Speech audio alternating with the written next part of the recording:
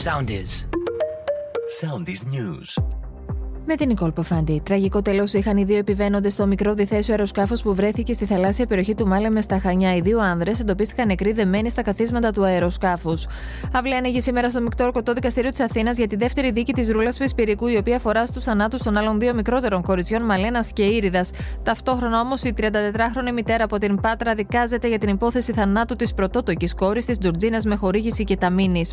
Ο κ. Σταθάκης ξεκαθάρισε πως αποχωρεί από τον ΣΥΡΙΖΑ και πως ο ίδιος είπε δεν πρόκειται να παρευρεθεί ούτε ως παρατηρητής στην συνεδρίαση της Κεντρικής Επιτροπής του κόμματος το ερχόμενο Σαββατοκύριακο. Μένονται οι μάχες γύρω από το στρατηγείο της Χαμάς σε μια μικρή περιοχή με στρατηγική σημασία. Επικεντρώνονται όλο και περισσότερο οι μάχες στη λωρίδα της Γάζας.